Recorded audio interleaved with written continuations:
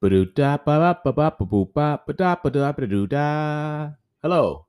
this is Reading with Finest. I am Finest. I'm reading African Myths of Origin today. Today's story is the birth of the Heitsi-Eibib. And there's also the Khoi-Khoi story of the Heitsi-Eibib.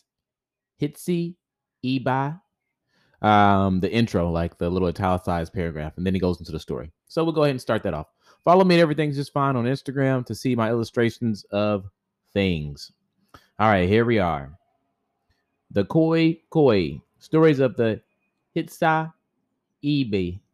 The Khoi-Khoi, concentrated in modern Namibia, are related by language to the sand hunting peoples of southern Africa, but they have modified their lifestyle, adopting cattle herding as a supplement to their other food gathering activities.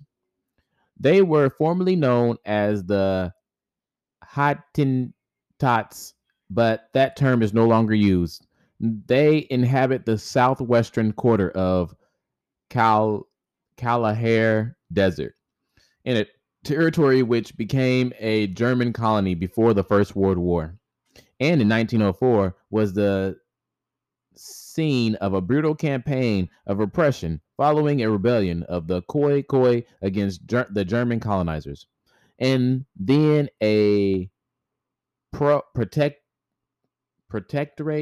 at the end of the war.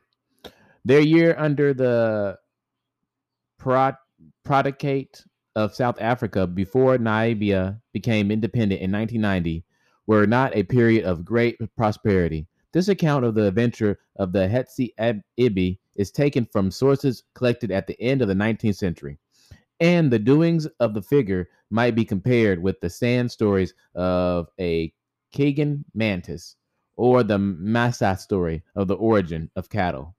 We remember those stories, but no, way back when. I read them like in chapter 1 and chapter 10, so a long time ago. All right, here's the birth of the Heitsi-Eibib. There are different stories about the birth of Heitsi-Eibib. One says that he was born of a cow which ate from a luxuriant clamp of grass and then became pregnant. She gave birth to a bull calf which grew into an extraordinarily large animal. One day, the people decided it was time to slaughter the bull, but when they came with their knives, it ran away down a hill until they lost sight of it. They followed in its directions, and when they came to the place where the bull had disappeared, they found a man carving milk containers from gourds. They asked the man which way the bull had gone, and he asked them which bull. But in fact, the man was Heitsi-Eibib himself. Another story says that Heitsi-Eibib was born to a young woman. She and the others had gone out to fetch firewood, and she pulled a stalk of grass from which a clump and chewed. She okay. She pulled a stalk of grass from a rich clump and chewed on it and swallowed and swallowed the juices. And she became pregnant. When she gave birth, she had a son who was very, very clever. And that's the birth of Heitsi-Eibib. It kind of sounds like reminds me of the story of Mary, right? She didn't she just didn't do anything and then became pregnant, and then Jesus was born. So maybe this is a Jesus-like character. Let's find out. Jesus, maybe is very clever. He's very clever, right? All right. Thank you for listening. That was Reading with Finest. Oh, follow me to Everything's Just Fine on Instagram.